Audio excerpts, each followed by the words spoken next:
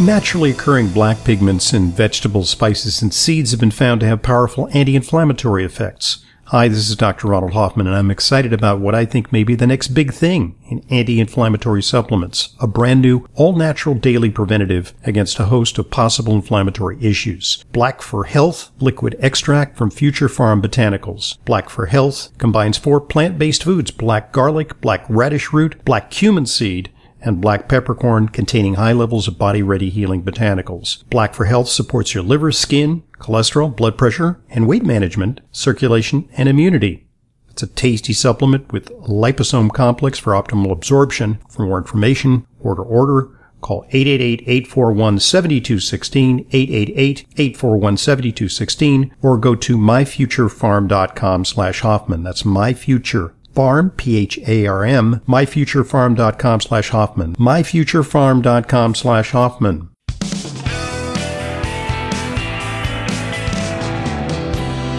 Welcome back to today's Intelligent Medicine Podcast. I'm your host, Dr. Ronald Hoffman, and I'm very excited to have an opportunity to share with you some really exciting information about eye health with Dr. Rudrani Banik. She is a integrative ophthalmologist, having been trained in conventional ophthalmology and neuro-ophthalmology, but she's also received specialized training in functional medicine, so she incorporates kind of a balanced approach looking at a wide variety of eye problems, including not just things that relate to vision, but also migraines. So what's the connection? Why is it that as an ophthalmologist, you get to try to help people with migraines? Oh, well, thank you for asking that, because the reality is, in my practice, because I'm an ophthalmologist, but I'm also a neuro-ophthalmologist, so I kind of bridge the two fields of ophthalmology and neurology. I see quite a few patients with eye pain or headaches or visual disturbances. And in many of these situations, the diagnosis ends up being migraine. So the reason is because, why people have eye-related symptoms when it comes to migraine is because the nerve that is responsible, or that we believe is responsible for migraines, is called the trigeminal nerve. And it's a nerve that comes directly from deep within the brain. It has many different functions. It goes to the surface of our brain, it goes to our scalp, it goes to our face, our sinuses, our teeth, and the eye socket. And when this nerve gets irritated, it causes pain, but it causes these manifestations that have to do with vision.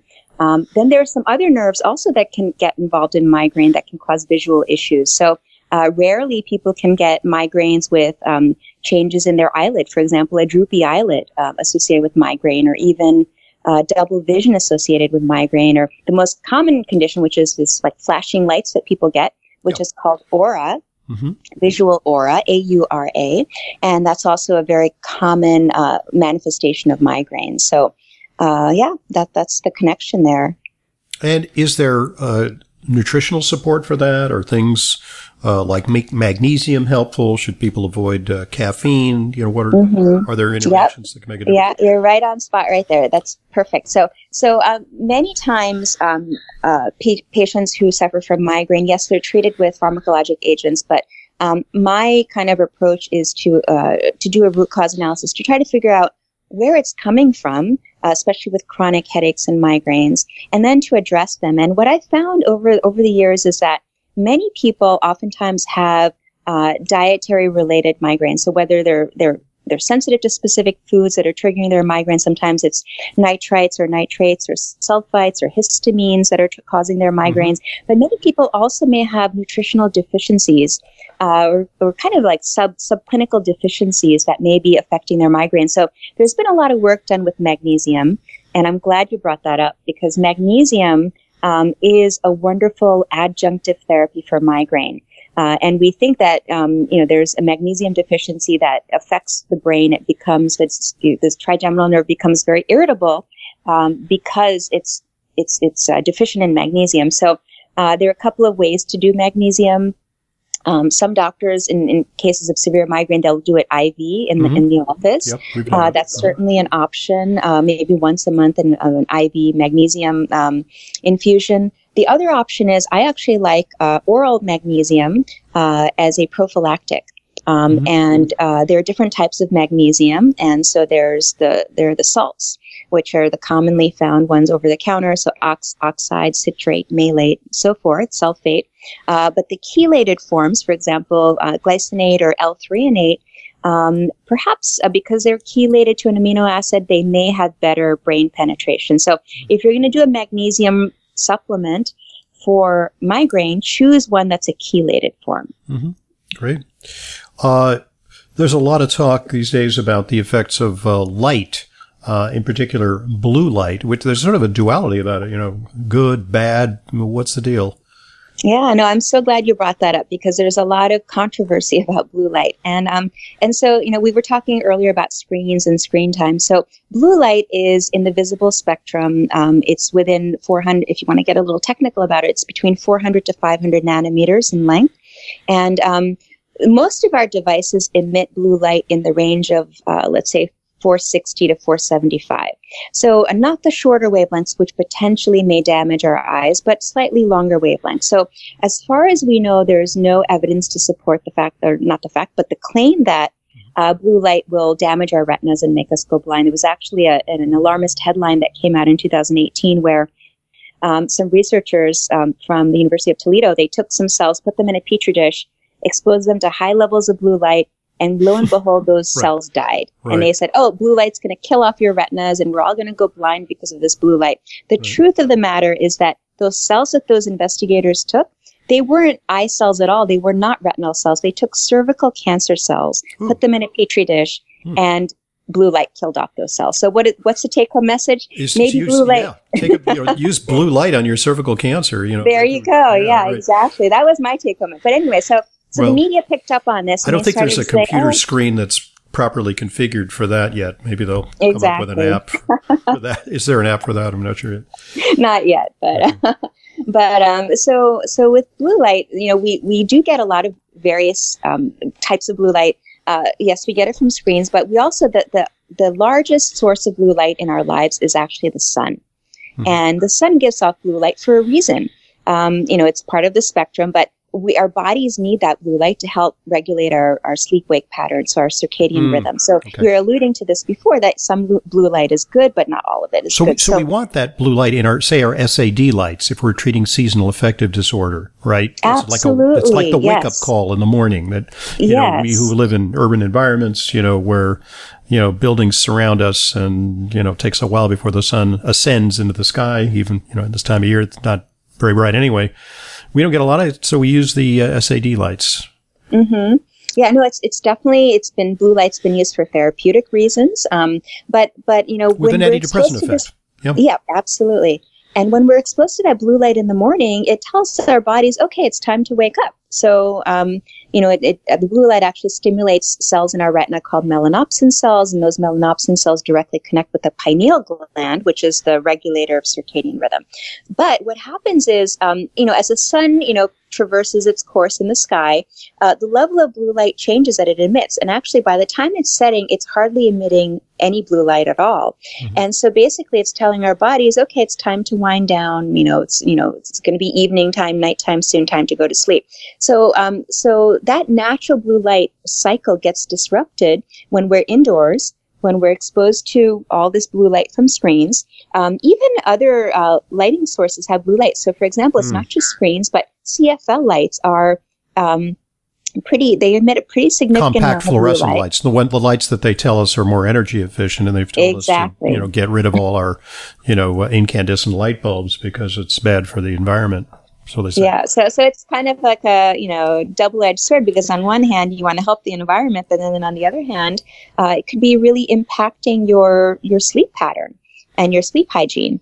Because if studies have shown that people who are exposed to blue light, high levels of screen-induced blue light 2 hours before bedtime, have a much harder time falling asleep and staying asleep. Mm-hmm. And so my general recommendation is, yes, we're all glued to our screens day and night, but perhaps in the evening time, try to apply a blue light filter to your screen. If you're on a device or a phone or a computer, there are downloadable filters. Yeah, most Apple devices now have that setting. I'm actually going to it right now on my iPad, which is display and brightness. There's a night shift that you can set up, and I I create the night shift at 10 p.m. to 5 a.m. So that it changes the way things look. I mean, it looks like the screen's a little more yellow, orangey kind of looking. Yeah, but it creates like a little that's okay. sepia kind of a hue to your screen, but it definitely relaxes your eyes. I mean, I don't know if you turn it on, you can see, and it's not. Most devices now have it, so not just Apple devices, but most other devices have some form of the night shift mode.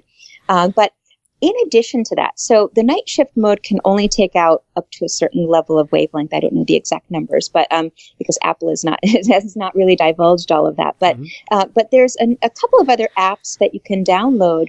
So for example, if your eyes are feeling very sensitive to the light from the screen, you can go ahead and you can turn on those apps even during the day. So one that I really like is called iristech.co. Iris Tech, IRISTECH. Yes. Yeah. iristech.co. It's a free it's a free trial. So I think it's about a 2-week free trial, and then you can purchase it. It's not very expensive at all. It's very manageable, and then you can put it on your device, and so it has 9 different settings, and then there are 3 other additional combinations. So you can have potentially 27 different settings for screen filters. So depending on where you are, whether you're in bright sunlight or whether it's late into the night, or you want to watch a movie and not be bothered by some of the wavelengths, you can play around with it. So it's a wonderful app. I highly recommend it. The other option is to do blue blockers. So I get this question. Yeah, glasses. Blue blocking glasses. There are, hundreds of manufacturers out there now, selling these blue blocking glasses. It's a misnomer because they're actually yellow in color, aren't they? They're amber colored glasses. Yeah, so there's a range. Some of them actually are clear, but some of them, the more blue light it blocks, the darker it will get. So some will be yellow, some will be kind of an amber orange, and some will be red. So if you truly, so it's very interesting. So, I tried to look up a few years ago, I was very curious about these blue blockers, and I was like, has there ever been any research done on if they really do what they claim to do? So Consumer Reports did a very small study in 2016. So they took the top 3 blue blocking glasses on the market, and they tested them to see whether they actually block the blue light or not. And what they found was that there was only one brand that blocked over 95% of the blue light. The other 2 brands only blocked about 30 or 40%. Granted, that was 4 years ago, so perhaps things have changed. But just, if you're going to get blue blockers, make sure you get it from a reputable manufacturer, and perhaps ask them, how much blue light is this really blocking? I wanted to also talk about some of the research you're now doing on a kind of a perplexing condition, because there's no real cure for this condition, and it's devastating because it causes vision loss and blindness. It's called NAION. Can you tell us what that is? Sure. So NAION is the short version of non-arteritic anterior ischemic optic neuropathy. Now, that's a mouthful, so that's why we always abbreviate it. I mean, people have heard of glaucoma, macular degeneration, okay, we got it. Yeah. But this is actually it's a fairly prevalent condition. It's not rare. It's just not as common as these other conditions, but it's devastating. Yeah. It is devastating. So what it is basically, it's a stroke of the optic nerve. So it's not a stroke in the brain, it's not a stroke in the retina, but the actual optic nerve doesn't get enough oxygen and it begins to swell. And people lose their peripheral vision. And unfortunately, there have been no really effective treatments. I mean, people have tried, there are researchers who've tried all kinds of different medications, steroids, surgeries even. And unfortunately, nothing has really worked to reverse the vision loss from this devastating condition. So one of the studies that I'm doing, I've done a couple of studies in terms of NAION, but this current study that I'm doing is it's a very interesting kind of project. We're using a botanical agent, and this botanical agent is actually the gum from the mastic tree. Well, you can use for H. pylori. That's what, Yes. It's sold in a lot of formulas that people use for H. pylori, it's the bug that causes stomach ulcers. So it's, Yeah. So this botanical, this mastic gum has been around for millennia. I mean, it even dates back to ancient Greece and Rome, and it was really a commodity back then. People used to die actually for this medicinal herb medicinal product, and so they began using it for GI issues. But then what they found was that. And I don't know how they came about this, but they used it in a rodent model of an optic nerve stroke. And they found that it actually helped to regenerate nerve axons, which is really mind-boggling because up until recently in neurology and ophthalmology, we always thought that once you damage a nerve in the brain or in the eye, you can't grow it back. But this research suggested that perhaps we can regenerate these optic nerves, which has tremendous implications, not just for optic nerve stroke or NAION, but for glaucoma, for macular degeneration, for even brain issues. So Alzheimer's, Parkinson's, neurodegenerative diseases of all kinds. So if this works, it's going to be really, groundbreaking in terms of recovering neuronal function in so many conditions. So basically what we're doing is this is a multi-centered clinical trial that I'm part of. And we have 14 centers in the U.S., and it's FDA approved it's FDA monitored. It's not FDA approved yet, but what we're doing is we are giving our patients subcutaneous injections of this mastic. So it has to be injected. The traditional, right. Yeah, the traditional formulation is oral or gum, actual gum, but this is a subcutaneous injection, and we're seeing if people may regain vision. So. We're right about kind of halfway through in terms of our study. So the results have not yet been analyzed, or we don't know yet whether it works or not. And it is a double-blind study, so the patients who are enrolled, we don't know what they're getting, whether they're getting a true study drug or placebo. And I also don't know, who's getting what. And we'll see. It's a very kind of interesting concept. We're not exactly sure how it may work, but again, if it works, it's going to be really groundbreaking for many people who are suffering from vision loss and brain issues as well. So, what about traditional conditions like macular degeneration? There's this the early work of Dr. Craig Newsom, or is it David Newsom? I'm sorry, I think it's Craig Newsom. Louisiana State University. This is done in the 1980s, and it was exciting for me because this is the beginning of my radio career. And I had Dr. Newsom on my program when his zinc study came out. And then we saw it develop into the ARID study, which looked at other plausible antioxidants along with DHA from fish oil. So what's your take? Or is that the be all and end all of macular degeneration prevention, or are there more components?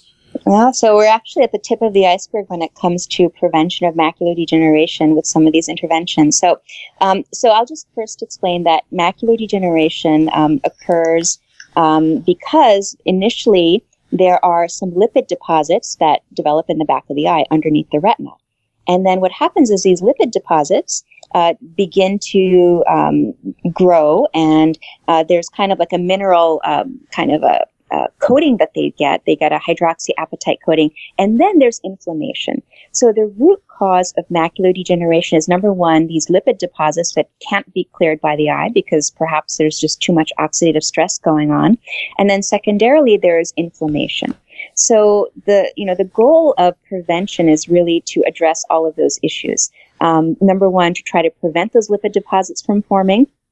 And we believe that that there are certain types of foods that are rich in some nutrients that people may not have heard of, which are really, really important for eye health. So these nutrients include lutein and zeaxanthin and mesozeaxanthin. So again, these are not common vitamins that most people hear about. It's not like vitamin A, C, D, E that many people think about when it comes to macular degeneration, but these are very, very specific. What they are, they're carotenoids. So they're pigmented molecules, and they're potent antioxidants. And so what they do is they protect the retina against oxidative stress, against blue light damage, against inflammation. And the best source of these nutrients is really our diet. So it all comes back to what we're eating, to try to promote or preserve our vision. So there are specific foods that are rich in lutein. So they tend to be the green leafy vegetables. So even though they're not yellow, the green kind of masks the yellow color, but they are very rich in these xanthophyll carotenoids. So spinach, kale, Swiss chard, mustard greens, even non-green vegetables. For example, peppers. For example, yellow peppers or orange peppers. And one food which is not plant-based, but it's also very rich in lutein is egg yolk. So I know a lot of people probably, steer clear of egg yolk because they're concerned about cholesterol. But here's a situation where missing out on that. Yeah. Yeah, where perhaps you have a family history of macular degeneration, or perhaps you've been told, you've been diagnosed with an early stage of it. Here's a situation where perhaps having egg yolk maybe 2 or 3 times a week can be tremendously beneficial for your eye health.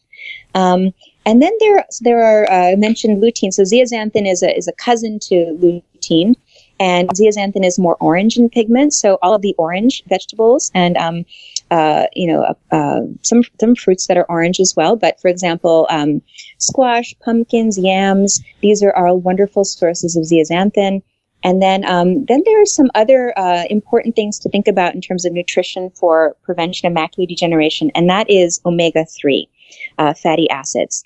So omega-3s are long-chain fatty acids. They're considered healthy fats, and the reason why they're so important is because our retina, the cells within our retinas that actually capture light signals are called photoreceptors, and they have a very high metabolic rate. They're constantly turning over. They're constantly replenishing their cell membranes at an incredible rate. And their cell membranes are made out of DHA, which is type of omega-3. Mm-hmm. So the highest, this is crazy to think of, about this, but the highest level of DHA in the body is in our retina. So it's really fascinating. So make sure that you have a really, really rich supply of omega-3s in your diet, preferably from foods, but, in some cases it's necessary to supplement as well. So these are just some of the kind of nutritional interventions that one can do for prevention of macular degeneration. I do want to also just mention that I'm writing a book on an integrative approach to macular degeneration. Oh, great. And in the book, I'll be talking about the ideal kind of diet. What should one have in one's diet to provide all these wonderful nutrients, antioxidants, and so forth, as well as some of the lifestyle issues. And you had mentioned before, I think, smoking. In terms of cataracts, but we also know that people who smoke have a much higher risk of macular degeneration. So, and then that kind of, you can extrapolate that beyond cigarette smoke. It may also have something to do, another risk factor may be fumes from cooking, or perhaps even barbecue fumes. So, there are other toxins in our environment that really we may not think of, but perhaps we should think about these things as well. It's like the old song, "Smoke gets in your eyes." Mm-hmm. And, it's an old ditty from the 1930s, I think, 1920s. Just with the remaining time we have, and we're a little close to when we have to sign off, glaucoma is thought to be strictly like a plumbing problem, a pressure disease. You take drops to lower pressure, or you literally punch holes in the eye to allow the fluid to circulate because, the intraocular pressure is high. But I think a newer understanding of glaucoma, a little more subtle, is that there's oxidative processes going on there, inflammatory processes, and that opens up the possibility for nutritional intervention, doesn't it? Yes. So glaucoma is multifactorial. There definitely is a genetic component to it. If one has a family history, then probably much more likely to have glaucoma. So there's that. But then there's the epigenetics of it. What else is going on? What are the sources of oxidative stress? And so, it's believed that one of the reasons why pressure is an issue in glaucoma, eye pressure is an issue, not blood pressure, but eye pressure, is an issue in glaucoma is because, the normal mechanisms whereby fluid would drain out of the eye become damaged, and they just don't function as well. So you have this dysfunctional plumbing system, if you will, the similar analogy to what you were alluding to before. And then, again, oxidative stress. So there are nutrients perhaps that may protect our drainage system within our eyes and prevent damage from glaucoma. The other interesting area of research that's kind of we're on the forefront of it in terms of nutrition is our mitochondrial health. And so the optic nerve is very reliant on its mitochondria for good function. And it has a very high metabolic rate. It's constantly, churning out electrical signals, transmitting them to the brain. So we really need to support our mitochondrial health. And, what that means is basically supporting ATP production in the form of B vitamins, some cofactors, for example, and then some minerals. So zinc, selenium, copper, these are all very, very important. And I think over time, we're going to, again, learn what the specifics are in terms of what do we need to protect our eyes from glaucoma. Indeed. And there may be a role for, specific nutrients like coenzyme Q10 or ubiquinol or NAD, nicotinamide riboside, things that sound promising for mitochondrial support. Well, there's just so much to tackle in this realm. It seems ultra focused, if I can inadvertently pun, when you talk about eye problems, but it really comprises so much of the overall health picture of a person. And you embody that in your practice. Can you share with our listeners, once again, your website and also just details of your practice? You see patients in Manhattan, I believe on the Upper East Side, and you're also an attending physician at New York Eye and Ear Infirmary, where you see patients there as well. Yes, yeah. So my website is my full name, which is www.rudranibhanikmd.com. And through my website, if anyone has any specific questions about their own eye health or that of a friend or family member, I do offer complimentary 10-minute telephone consultations just to kind of find out, so I can find out a little bit about what your concerns are, and then perhaps I can guide you in the right direction. And if anyone is interested, I do see patients. The best way to really get a complete evaluation is obviously an in-person consult.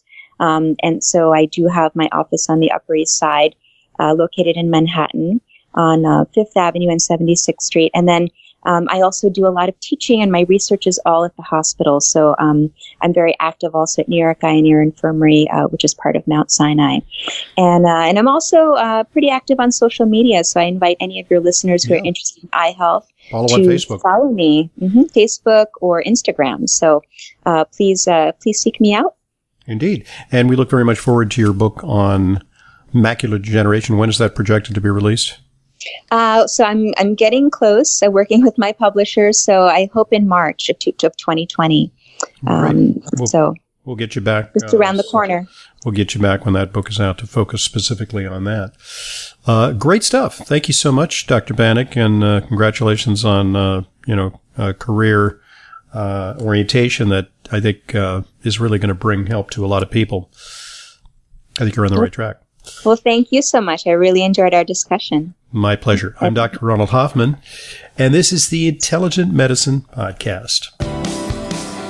As an Intelligent Medicine listener, you know how important it is to ensure that your supplements are genuine, safe, and effective. But vetting your sources and tracking down the exact products you need can be a hassle. That's why I'm inviting you to browse my online supplement dispensary at drhoffmanstore.com. We stock only the highest quality supplements, some of which are very hard to find elsewhere. The very same supplements I prescribe to my patients and take myself. My specially curated professional-grade supplements are fulfilled via the FullScript network. FullScript is the safest and most convenient way to purchase my medical-grade supplements. Buying through FullScript offers fast shipping, optional refill reminders, a mobile-friendly site. It's safe, secure, and HIPAA compliant, and offers world-class support. Just go to drhoffmanstore.com to sign up for your free FullScript account. You'll also receive free shipping on all of your store orders. That's drhoffmanstore.com. drhoffmanstore.com.